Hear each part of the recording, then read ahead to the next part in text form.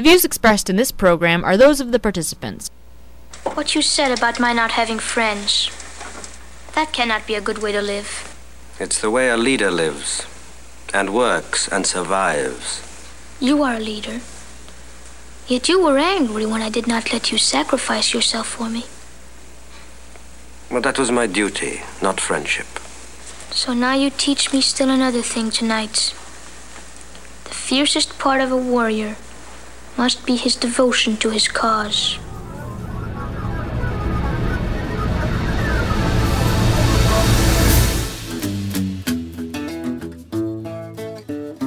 Welcome, everyone. It is Thursday, June 1st, 2017. I'm Bob Metz. And I'm Robert Vaughn. And this is Just Right, broadcasting around the world and online. Join us for an hour of discussion that's not right-wing.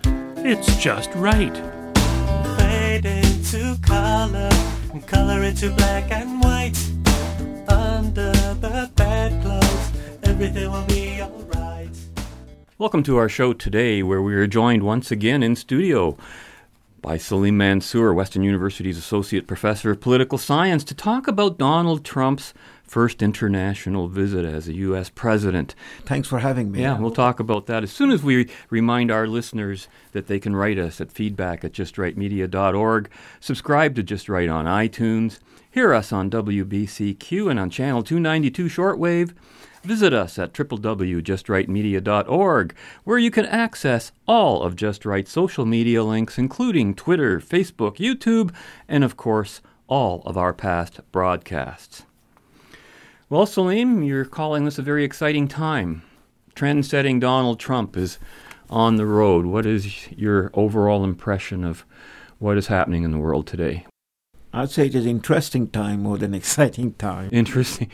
Yeah, as the Chinese say, or the Chinese proverb goes, may you live in interesting times, and we certainly are living in interesting times.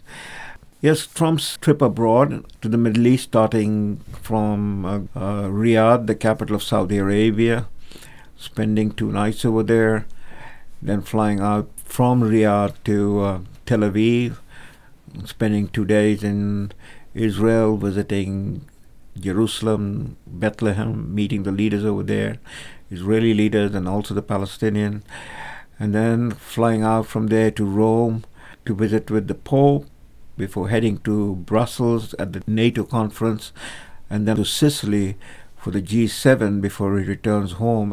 So this is quite a journey, and his first journey as a president of the United States going abroad is most interesting. There's so many different symbolic issues involved over here. I mean, just look at it. Though, traveling to Saudi Arabia, the country, the Arab state kingdom, which has the 2 holiest cities of Islam, Mecca and Medina, and from there, publicly, openly flying out to Jerusalem, Tel Aviv and Jerusalem, Israel, is very significant.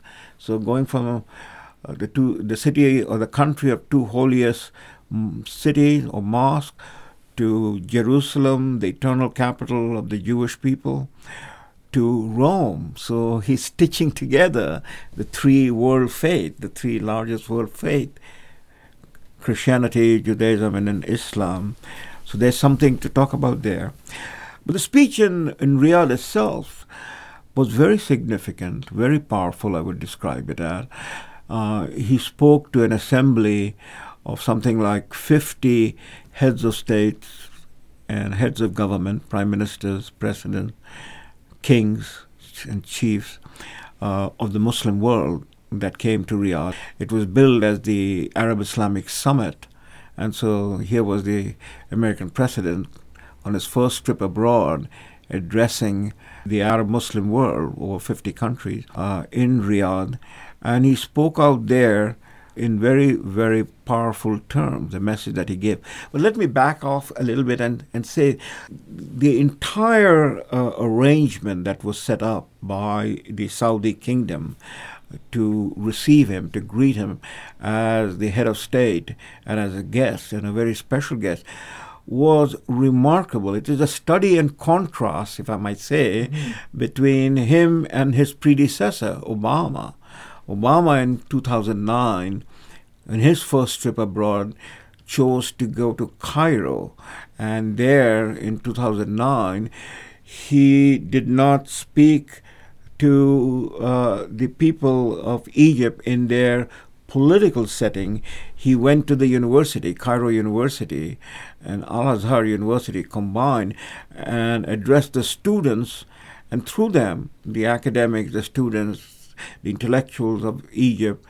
Egypt is the largest Arab country, and through them to the people. And if you look at the two speeches, what Trump did and what Obama did, the study in contrast is that Trump was not meeting the people. He was meeting the heads of government, heads of state. It was an Arab Islamic state. So that was an immediate contrast. The way he was received, it was a red carpet treatment that was laid out for Trump. The king went up to the plane. Trump came down, Melania came down, the First Lady. The king, for the first time in public, these are very significant and symbolic things, reached out and shook hands with, quote, unquote, an infidel woman, that is a white woman, in public. And the woman was not wearing a headscarf or any of that thing as a show of any respect for the other culture. And Trump did not bow and did not kowtow, did not bend down and kiss the ring of the king, which is what Obama did when he for the first time. It really shocked a lot of people when that happened. So these were the immense contrasts. And what you found was the warmth and the excitement that Trump generated in arriving in Riyadh and the way he was received. We have all seen the clips of the sword dance that take place, and Trump joining the king and the retinue and doing the sword dance, which is the traditional dance. All of that goes to show that the Arab leaders, it's a male-dominated culture. The Arab Islamic world is a male-dominated culture, which is often, but it is lost, And here was a strong horse. They respect strong horse. Yes, bullies respect strength. Bullies back down to strength, and that's how I would label the king you might call Saudi Arabia. You might call them in a derogatory term bullies, but I'm talking about no. Factual term. Okay. They're dictators, they're brutal, they have a terrible regime, but don't get me wrong, I think Trump's speech and the way he presented it was proper as a head of state to another head of state in these particular times. Fair enough, but let's not whitewash Saudi Arabia. No, what I am talking about culture. There are male-dominated culture. There was a time when we were a male-dominated culture. We have now become basically, and that might be another topic, over the last 50, 60 years, into metrosexual, transgender civilization. Yeah. We have lost our sense. Could I say pussies? No. So there is, Africa is, the Middle East certainly is. These are male-dominated, powerful cultures, and they don't make any bones about it. And so Trump was received, here was an alpha male. And that is another study in contrast with what was Obama and his leading from behind and leading from the front. And that's what Trump... And so Trump speaks there, he stands up and he tells them, basically, you have a problem. And you got to solve that problem. It is your problem. I'm here to help you. America will help you. But this is consistent with, in my analysis, consistent with Trump's foreign policy and domestic America first. Trump's main issue is to deliver jobs to America and get the American economy roaring back to 3% and more. Which he found an opportunity to say so in his speech to the king. Before he spoke, he signed a deal with the Saudi king for over $350 billion, $400 billion. And this year it will be about $110 billion expenditure of arms sale. Now, there is a whole lot of criticism we can get into. But from the Trump's point of view, he's bringing job back to America. He's bringing money. And there was no quibbling about this. He's America first. So here he stands up and he says to the gathered assembly that you have a problem. You haven't done anything about this. And you got to solve this problem. And he tells them how to solve it. So you got a choice. This is a war of good and evil. George Bush had also said the same thing. But then Bush got waylaid into the whole neocon politics of nation building. Trump is absolutely upfront. He is America first. We are going to deal with our problem. We are going to deal with our security problem. He has not minced word about it, and he has said that he's going to destroy ISIS. Remember when Obama went in 2009 to Cairo, what happened? Arab Spring, and the Arab leaders that were the strong leaders that had kept a cap on this were all overthrown, with Obama basically clapping and cheering. Mubarak was overthrown, and then what we had? He was overthrown by the mobs in the street, and they elected a Muslim Brotherhood guy. That's what he did in Libya. He got rid of Gaddafi. Gaddafi was an SOB, everybody knew that, but he kept a lid on these people. And what happened now? Libya is a mess. It's a nightmare. The Manchester bomber comes from Libya. His father is a member of ISIS. 9/11 made people realize that we are fighting for the survival of our civilization. We are dealing with people that want to kill us. The national security issue is an American issue. It's not a Republican issue. It's not a Democratic issue. It's not a libertarian issue. It's an American issue. America has been attacked under different administration by radical Islam, regardless of the politics of whoever was living at the White House. America was attacked the first time under the Carter administration in 1979, a Democrat with the hostages in Iran. America was attacked again under Ronald Reagan administration, a Republican, in 1983 with the blowing up of the Marines in Lebanon. America was attacked under George Bush Sr. administration. America was attacked under the Clinton administration. The first bombing of the World Trade Center in 1993 was under President Clinton, a Democrat. It was actually under President Clinton that the Taliban trained 10,000 Al-Qaeda members in Afghanistan. Now, these people were not being trained for entertainment. They were trained to attack the United States of America. America was attacked under George Bush Jr. administration, a Republican, on 9/11. The only difference between the attacks of 1993 and 2001 is the buildings didn't come down. And then people thought if we just elect President Obama, all our sins are going to be forgiven. The whole world is going to sing Kumbaya. Obviously, that did not happen. He sort of offered an apology for America's foreign policy and whatever else, and that it bought us no goodwill. It didn't do anything. And actually, and then you can argue about the red line in Syria and a whole bunch of other things, that when we're quote unquote nicer, even though he was at war every day of his presidency in Afghanistan and drone strikes in Pakistan and all that stuff, that the niceties just don't fly in reality. No, because it's not about niceties.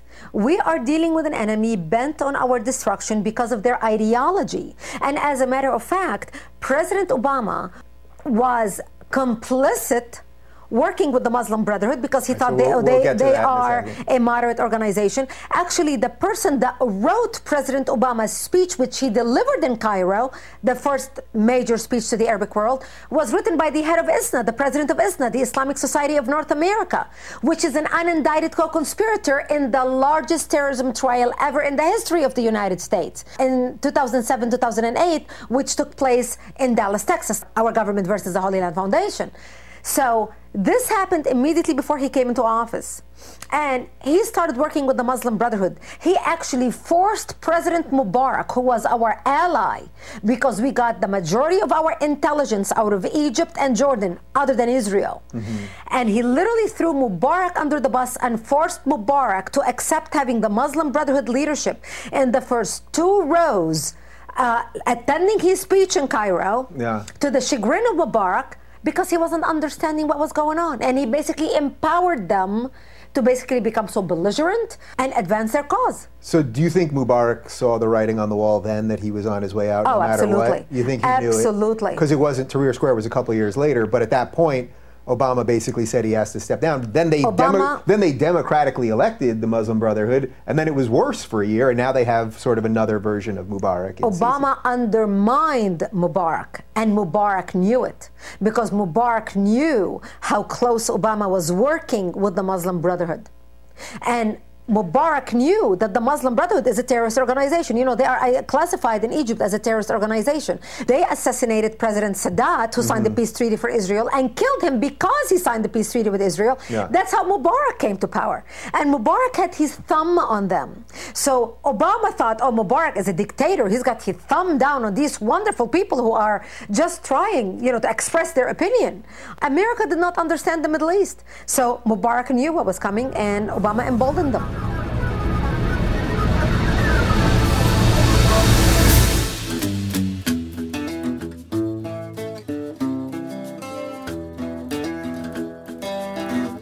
Well, the answer lies back 40 years.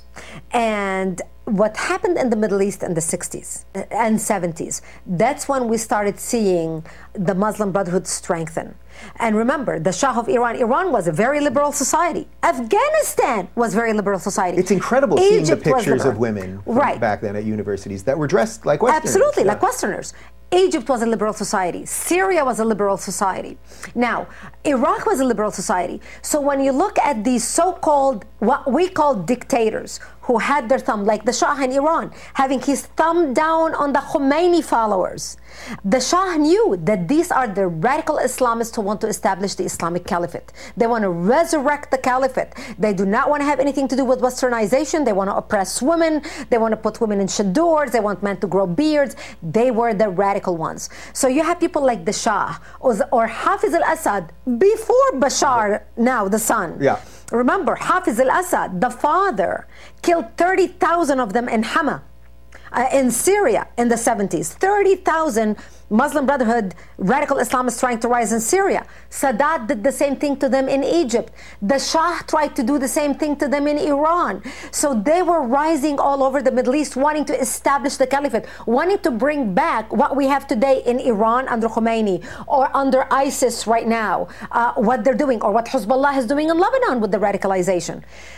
And we did not understand what these liberal leaders, we thought of them as dictators, but they had to be what they had to be in trying to put their thumb down on the radical. But if you talk to anybody in the Middle East, back then, whether it was Sadat signed the peace treaty with Israel. Yeah. King Hussein signed the peace treaty with Israel. Now, it takes a liberal leader to be able to think, I do not want to have anything to do with that radicalism. I want to reach out and sign a peace treaty. And now look how the deterioration of the situation, whether in Jordan, look, King Abdullah has 2% support. Yeah. That's it. So, Salim, World War II, we had a common enemy, the Soviet Union, Stalin, and the United States, and Canada, the free world, against Nazism. And so we had to make a deal with the devil. We couldn't really defeat Nazi Germany, or maybe we could have, by ourselves, at least not quickly. And so we turned to the Soviet Union, a despicable, reprehensible, brutal, butchering society at the time, tens of millions dead. And we basically said, let's work together, let's put aside our differences for now and work together and defeat Hitler.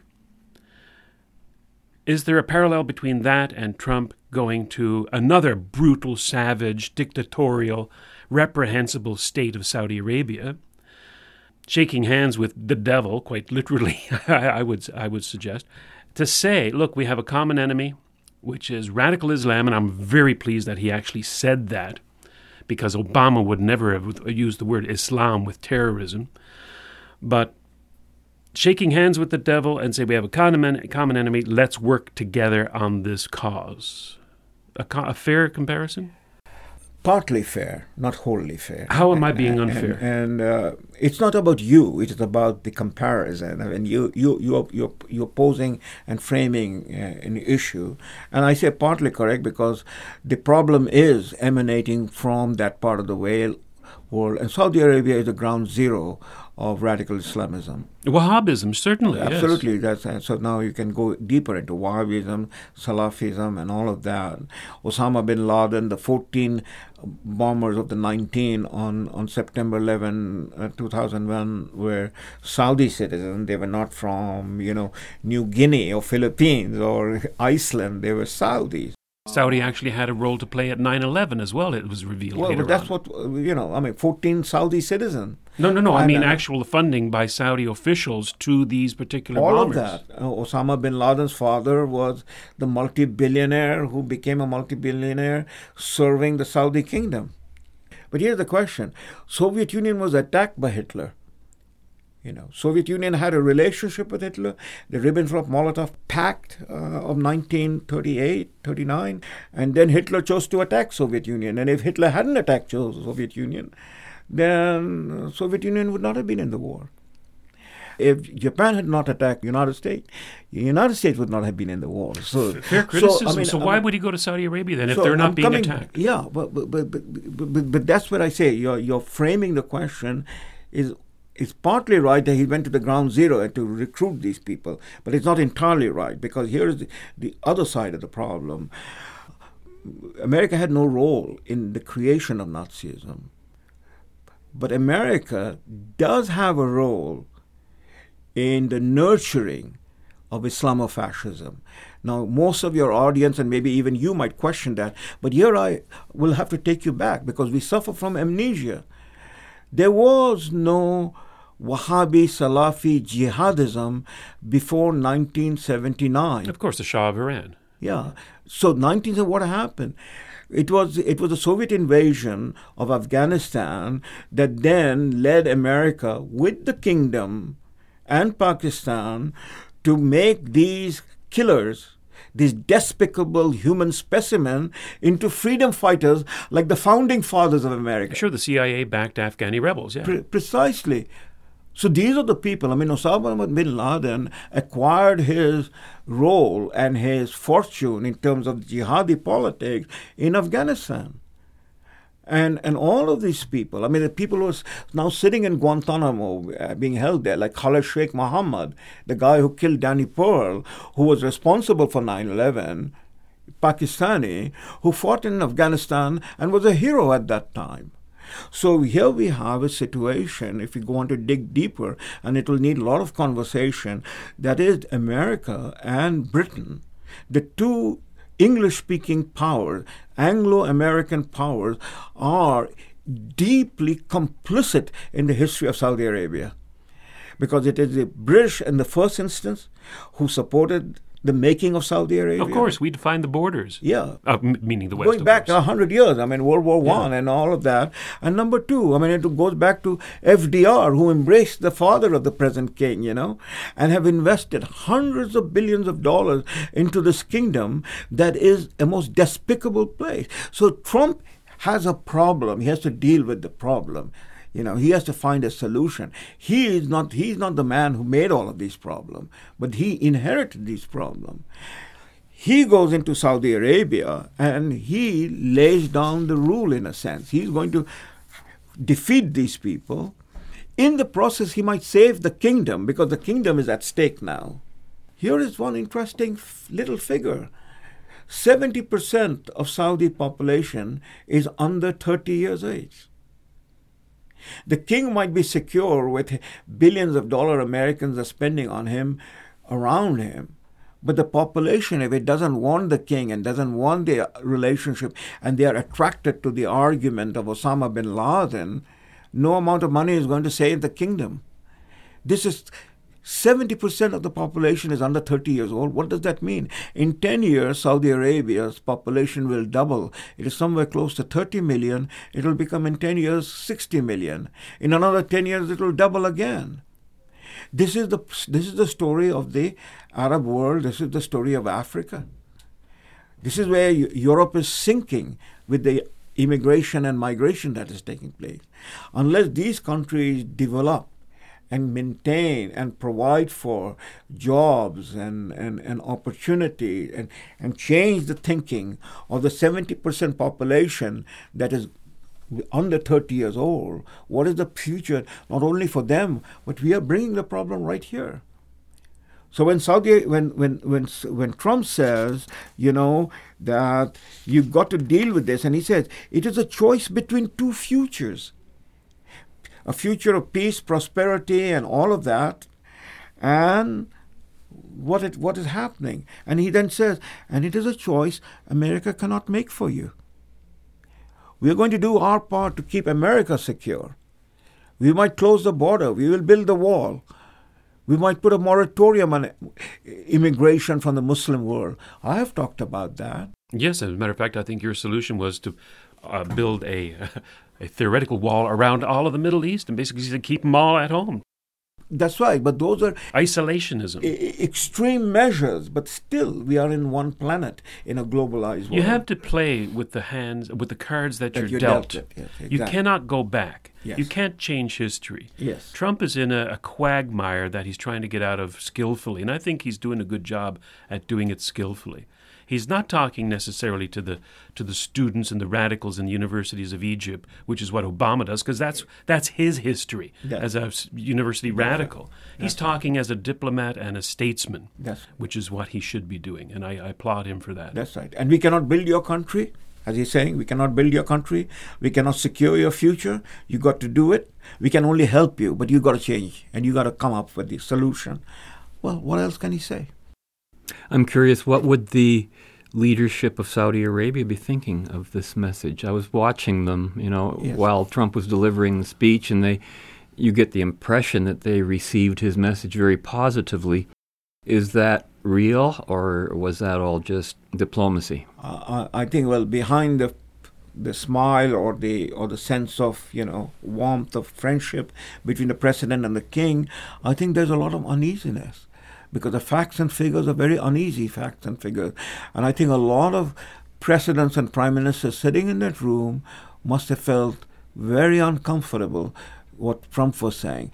Because if you could read, as I did, go back and read Obama, what he was saying, he was blaming the problems of the Arab world and the Muslim world on what? Colonialism. He said, I understand your feeling because my father and I was, Kenyan, in Africa and all of these, and your problems are all to do with colonialism. Well, colonialism is over now, almost history. Running into 100 years. What planet was he on? Precisely. Let's stop colonialism now. Okay, right. Yeah, when are you going to take responsibility? When are you folks going to stand up and face the real world, which is the world of 21st century? To me, that was, in a sense, the most remarkable thing about Trump. Trump is the businessman. He's not going to sit down and he's not going to engage in some sort of, if you don't mind, let me use the word, intellectual masturbation, He's not going to do that. He is a man who is a can-do man in the classic American sense. We have a problem, let's find the solution. A lot of my friends who are, again, upset over the fact that he's giving a speech calling Islam great, which in one sense, it is great in the fact that it's huge, over 1 billion people. But they said, why doesn't he just tell the truth, like I'm saying on this show about the real Saudi Arabia, as I see it? And the thing is that that's not his job. That's not his job, especially while he's over there, to tell another country what to do. Unless that country is attacking them, then maybe he can say something different. It's the job of the intellectuals. It's the job of the media. It's a job which is being ignored. The media and the intellectuals are not doing a proper job. Precisely. And they're blaming Trump for it. Precisely. He is the President of the United States, the Commander-in-Chief. He is not the Dean of the Faculty of Law of Harvard University or Dean of the Faculty of Social Science of Princeton University. That's like right. What Woodrow Wilson was, and sit down and rub his fingers and talk about colonialism, imperialism, all the various intellectual problems that people get excited over. He's there to do a job. His main job is to get the American economy moving, get jobs, and clean the deck of all the mess that has been left behind by Obama. And look what the intellectuals are doing in America. They have created out of smoke and mirror the story about collusion between Trump and Russia. If there anybody who colluded with Russia was Obama and Hillary Clinton and Bill Clinton. So, but that's another story. We don't want to get into it right now. But that's what the intellectuals are doing, whereas the real problem is... Now look at it. What is the real problem? ISIS is being smashed. And one of the reasons that we don't have a day-to-day 24/7 coverage is because Trump and his people will not allow the fake news American media to go in and report from the battlefield, because all that they will be reporting would be things to arouse the human rights groups over here into concerns about the human rights violation that is taking place. Well, what is a battle all about? It is not about human rights in the sense of, is it not about human rights in the larger sense of who you're trying to destroy, to preserve the human rights of the people that we want to see human rights grow? But in the process, there is going to be violation. And that's what is happening right now. And just to conclude this thought, Trump spoke in Riyadh on Sunday. On Monday morning, that is Riyadh time, that is 10 hours from our time, he flew to Jerusalem. That evening, that is within a cycle of less than 24 hours, ISIS, which is on the run, pulled the trigger with getting one of his sleeper cells to bomb Manchester, England. I was just going to ask you about that. That was the response to Trump's speech, I would say. That's exactly what I believed it to be. Let's get into Manchester after we come back from the break. Now I give the floor to His Excellency the President of the United States of America, Mr. Donald Trump. The floor is yours, sir. I would like to thank King Solomon for his extraordinary words and the magnificent kingdom of Saudi Arabia for hosting today's summit. I am honored to be received by such gracious hosts. I have always heard about the splendor of your country and the kindness of your citizens, but words do not do justice to the grandeur of this remarkable place and the incredible hospitality you have shown us from the moment we arrived. You also hosted me in the treasured home of King Abdul Aziz, the founder of the kingdom, who united your great people. Working alongside of another beloved leader, American President Franklin Roosevelt, King Abdul Aziz began the enduring partnership between our two countries. Today we begin a new chapter that will bring lasting benefits to all of our citizens. I know that our time together will bring many blessings to both your people and to mine. I stand before you as a representative of the American people to deliver a message of friendship and hope and love. That is why I chose to make my first foreign visit a trip to the heart of the Muslim world, to the nation that serves as custodian of the two holiest sites in the Islamic faith. Our vision is one of peace, security, and prosperity in this region and all throughout the world. Our goal is a coalition of nations who share the aim of stamping out extremism and providing our children a hopeful future that does honor to God. And so this historic and unprecedented gathering of leaders, unique in the history of nations, is a symbol to the world of our shared resolve. For Americans, this is a very exciting time.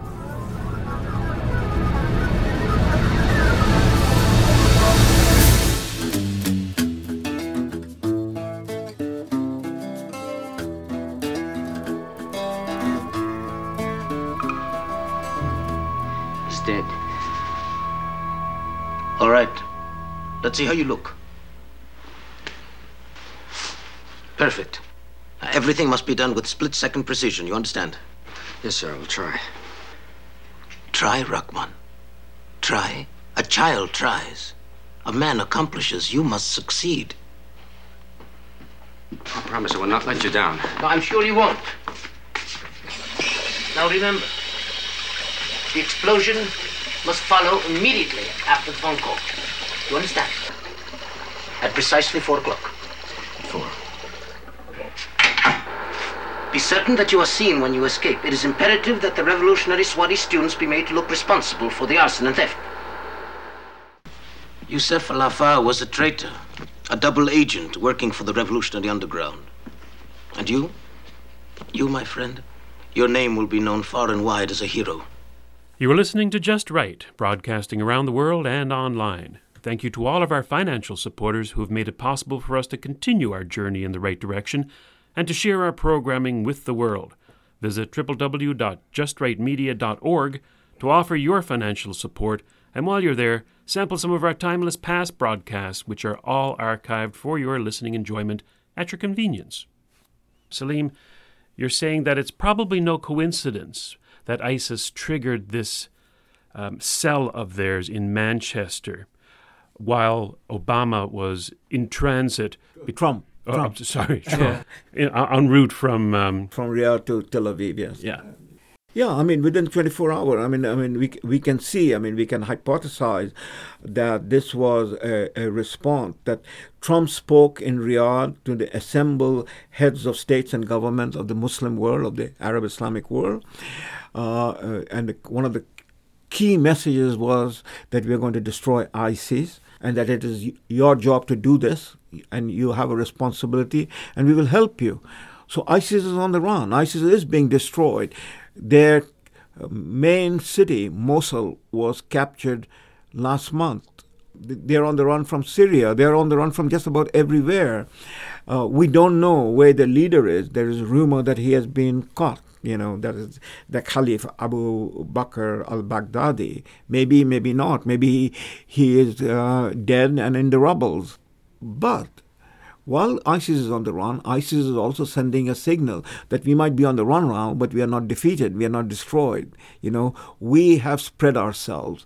And in that sense, the Manchester attack was a way to send the signal, a response to Trump and to the rest of the world that we are around and we can still fight and will continue to fight. Because this is a war going on, and it is an asymmetrical war. Whereas American planes or Russian planes or Saudi planes and Jordanian planes are bombing cities and bombing targets from 30,000 feet up in the air or whatever it is, the asymmetrical warfare is that the agents of ISIS, the jihadis, they're on the ground and they're hitting soft targets. This was a soft target. Ariana Grande's performance in Manchester, young kids, there are victims who are 8-year-old, So Bataclan in Paris, that was another musical thing was going on in November. Then they tried to hit the stadium where the football game was taking place last year. Oh, but London, England's mayor said this is just normal reality. This is just a normal thing you have to get used to in a big city. Well, who is the London's mayor? That too. He's an Islamist, is who he is. Well, that's another problem that we have to enter into the discussion. What is the response of our governments over here? Trump spoke about the responsibility of the governments in the Middle East and the Arab world. What about us? So what is our responsibility? I think we need to ask ourselves. I was going to ask you, before the show we were discussing about what we could do. Do you go in and wait for these people we know who are ISIS supporters, who have posted on Facebook that they support ISIS, posted on the internet how to make bombs? I think it was just a year before he did this Manchester thing. So MI6, MI5, whoever, they all knew about this guy. Do you go in there and preemptively arrest him because he's a potential threat, or do you actually wait under our British common law tradition of waiting till actual crime has been committed before you arrest him?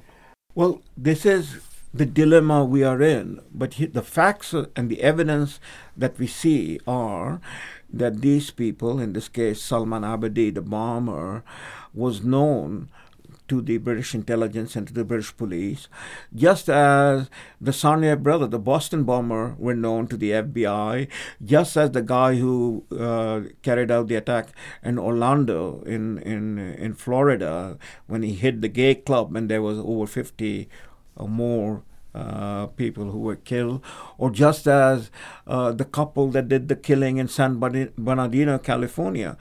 All of these people were known, or they had been identified prior to the event. In the case of Salman Abedi, we learned from the British press, based upon the information that the British press have gathered from the police and the community, that the Manchester Muslim community, there's a large Muslim community in Manchester, they had for the 5 times reported about this bomber and his family, that they suspected that these people were not right, that they were talking languages that was radical Islamic politics.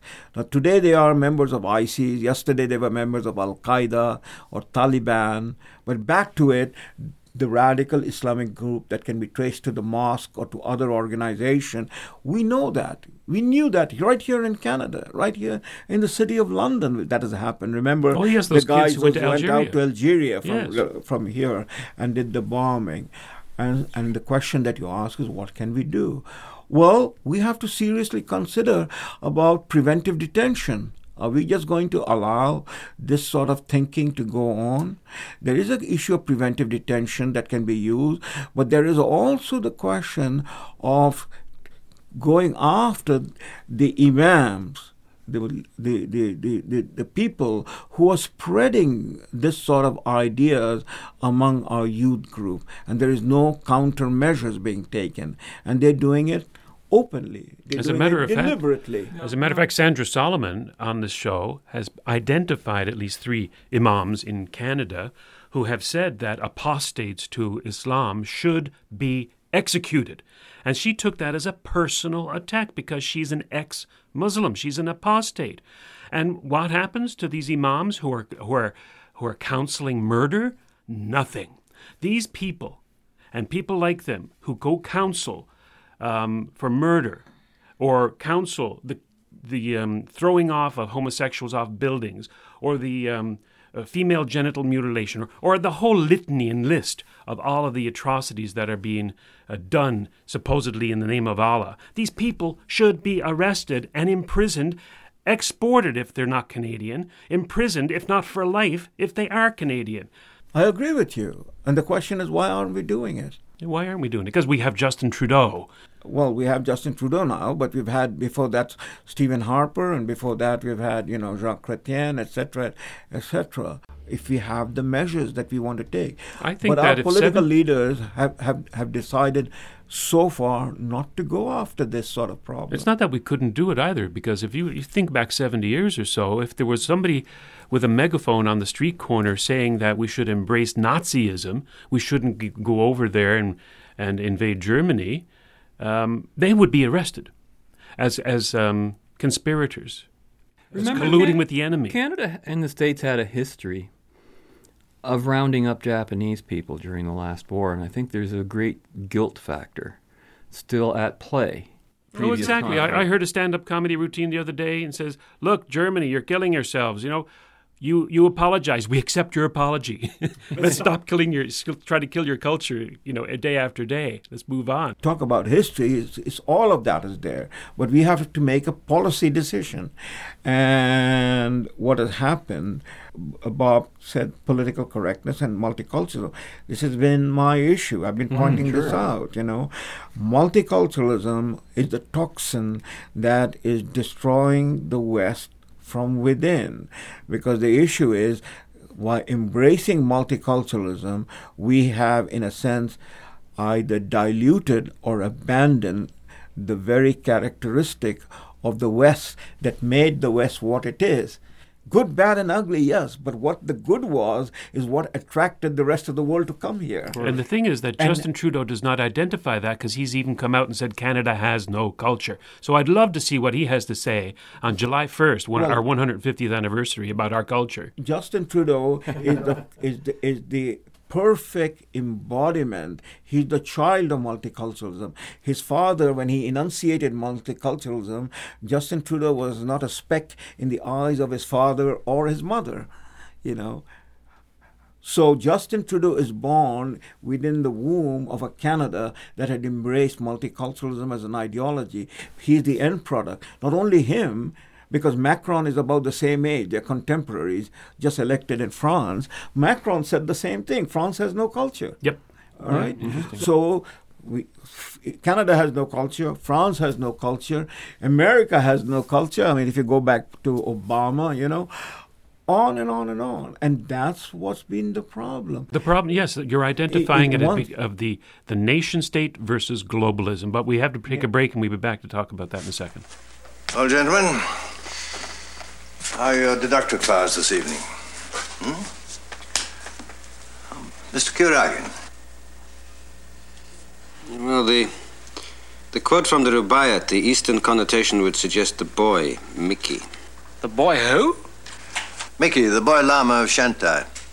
He's been in this country for dental surgery. Shantai? In the Himalayas? Well, there's an explosive little neighborhood. Well, not so much anymore. The people have always been divided politically, it's true. But somehow this boy has unified them, religiously. They believe him to be the reincarnation of their ancient Supreme Lama. Really? Well, as long as it keeps them off the streets. I suppose.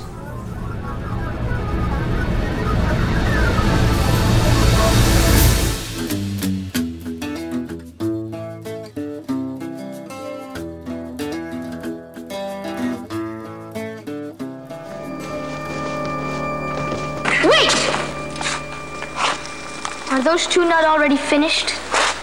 You know their faces. Their own organization will know they've failed. Surely they could not be running to any sort of freedom. 10 years old? I don't believe it either. So on the topic of multiculturalism, globalism, and nationalism, I would call Justin Trudeau's depiction of Canada having no culture as cultural relativism. All cultures are the same. We should all be one people, black, white, yellow, Saudi, Canadian, whatever. You pick a person from the country, they should be able to travel the world freely, no borders. And of course, the world isn't built that way. Unfortunately, we are still a very tribal world where some tribes, some groups like ours, has identified something better than being tribal, and that is honoring the individual, giving the individual rights and respecting them, while as a lot of part of the country, of the world rather, is still in the Stone Age. And we just can't be multicultural. We can be multi-ethnic, we can be multiracial. Nobody cares about that anymore. But multicultural? No. Yeah, I mean, again, this is something I've been dealing with for the last many years. I wrote a book about this, as you know, Robin. And words have meaning and words have consequences. What is about Islam and Muslim that that has to be spoken about so disparagingly that there is nothing about human about them, and so you know it becomes the us and them. You demonize the enemy, of course. Right, and you want to you want to eliminate them. Trump talked about radical Islam and Islamism during the campaign. He didn't back off from it. He spoke about that in Riyadh. But he also knows, just as he knows there's gravity and he cannot be a Peter Pan and float in the air, he also knows that there's 2 billion Muslims in the world. There's almost 60 countries that are Muslim majority states in the world, you know, and he has to deal with them. They're countries with all different backgrounds and resources and capabilities. I mean, Trump mentioned India in his speech as a victim of Islamic terrorism or ISIS-type terrorism, but India is the second largest Muslim country in the world. You know, there was the. Well, that was his point, to point out that more Muslims are being killed by the terrorism. That's exactly. Right. He pointed out 95% of the victims have been Muslims. You know, so people who sit in Canada and say there are no quote unquote moderate Muslim, I don't know what definition they have of moderate Muslim, but whatever it be, and they're all our enemies, and there is nothing to talk about Islam. All of Islam is this. First of all, they have no sense of history. We can talk about this, about other religions and other traditions given their history. But the fact of the matter is that the Muslims are fighting the Islamists. And they're fighting the Islamists with their hands tied in the back, in the sense there are all sorts of impediments on the way. You know, there are impediments. I mean, when Hosni Mubarak or Gaddafi, bad guys, no better guys, they're Don Corleones, but they were dealing with other Don Corleones and they were smashing them. Sure.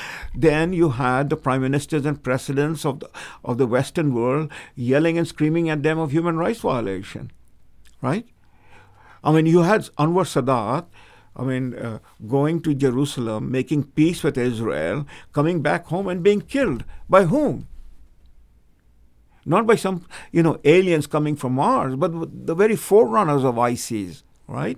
So these are the dangerous things that we are dealing with. It's far more complicated than sitting and having a conversation as you and I are doing right over here. Totally agree. But I think there are, as Canadians sitting in this room in London, Ontario, I think there are things that we can do besides broadcasting our viewpoints on this. Hold our political leaders responsible and accountable. That's what we are doing. And we have That's the source of all the problems. No, I mean, I look at Tommy Robinson over in England, who has been arrested so many times on trumped-up charges, his home searched, his equipment seized, his friends badgered by the police, solely because the police and the government have a policy of don't upset the Muslims. Appeasement, that's the word. Exactly. Appeasement. And that's what we have been doing. We have political leaders in the Western world, including ours. Maybe ours is no better or no worse, depending upon how we analyze it. But the standard operating procedure for the last 20 years since 9/11 has been that don't talk about these things because, you are going to then hurt the sentiments and feeling of those people who we need to win our elections with. I almost feel the opposite way. I think that you can earn their respect and their support by talking about it honestly. Right. And I think you, both of you have become dear friends of mine over a period of time, and you've invited me so many times, and I've sat across your table. I've learned a great deal from you, Salim. Thank you. But the point I was reaching out to, you all know my background. You know that I'm a Muslim. I'm not an ex-Muslim. No. To the Muslims, I'm an apostate and all. I've made no bones about this. But I have put my issues right on the table. I'm not a theocrat. I've been fighting the theocrats. I've been talking about the issue that the great issues or the great struggle within the world of Islam is the struggle that the West went through to defeat the theocrats, to separate religion from politics. Religion is a matter of personal faith. What I do or how I pray or how I live my life is my answer to my God, and it's nobody else's business. But when I sit with you, or when I am in Canada and I'm a Canadian, I follow not only Canadian laws, but I defend them. I'm a proud Canadian. I want to fight for Canada. I can only fight for Canada with words, with my writing, speaking about it to my students, What I have seen in the last X number of years, I'm coming close to 45 years in Canada. That's more than a generation. That's more than the life that Justin Trudeau has lived in this world. The sad thing that I see, I was sharing these thoughts with my friend over breakfast this morning, is I see this great country of ours being diminished over time. We are being constantly diminished. Diminished by whom? Not by the immigrants. I am an immigrant. Right. I came to be a Canadian. But then the immigrants are being told, oh, you don't have to be a Canadian. You be a Jamaican. You be a Trinidadian. You be a Vietnamese. And if they want to be Canadian, what it is to be Canadian, they don't know. They are not being taught what it is to be, or to have pride. We are tearing down in our school system the very schools that allowed and provided hope to the native population. I mean, I was educated by Jesuit priests. So was I went to a Catholic There's school. There's a coincidence for you. Right? And now these schools, that is, look at the attack upon the church schools with Canada, and last month in Ontario, the school boards went out with the notice that they're not going to teach Shakespeare anymore. They're going to teach, whatever is the preferred literature or whatever is your cultural background. You're kidding. I hadn't even heard about that. You talk about the, I guess, the moderation of Islam and the changing of Islam to become more secular and more open to individual behavior, much as Catholicism and Christianity did over 2,000 years. 500 years. This is the 500th anniversary of Luther. Oh, of course, yeah. But I mean, it took 2,000 years. It took 1,500 years for Luther to come around. Yeah. And it only took maybe, if you go back 100 years, 150 years in our own history, women dressed moderately. Yeah. Women could not go out with their ankles showing. Yeah. Women could not go out. If they had long necks, they would have been shunned. It comes down to... that's not only the one thing. You talk about personal behavior and all of that. We only developed personal freedom, the ability to dress as you want, to say what you want, in the last 100 years, I would say. Yes. Yeah, it comes down to what the struggle is, the respect for the individual freedom, isn't it? Yes. It all comes down to, if there's one equation of this very large topic to discuss, it could go into volumes. It comes down to a society that caters for, respects, and defends the individual freedom. There is no meaning of freedom until it is individual freedom, isn't it? The fundamental fact of biological fact is that it takes two people to bring a child into this world. Or as Hillary Clinton famously said, it takes a village to raise a child. But that's a biological fact, that and a philosophical fact that the we precedes the I. The we is a priori. So a society that remains tied down to the we factor, that is the group identity, the group factor, crushes the individual. Sure. It is how you liberate the individual within that collective, and you balance the collective with the freedom of the individual, because ultimately it is the individual that is the dynamics of change, not the group. The group is the home, the shelter, and then there is the individual. That's the struggle. That is a long, laborious struggle. We are in North America as much involved in that struggle to allow the individual to live up to his and her full potential, and now the individual even to choose whether he wants to remain a he or turn into a she, and so on and so forth. Well, philosophically, we don't have a quarrel with that. We have an issue how we're going to get about there. But that's the struggle that the Muslim world, Indians, Chinese, Japanese are engaged in, So when people talk about Islam, my question to them is, what do you know about Islam? What do you mean by Islam? It is the people.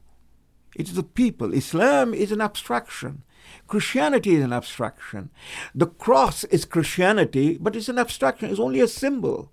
Because behind that symbol lies the entire history of 2,000 years, isn't it? Yes.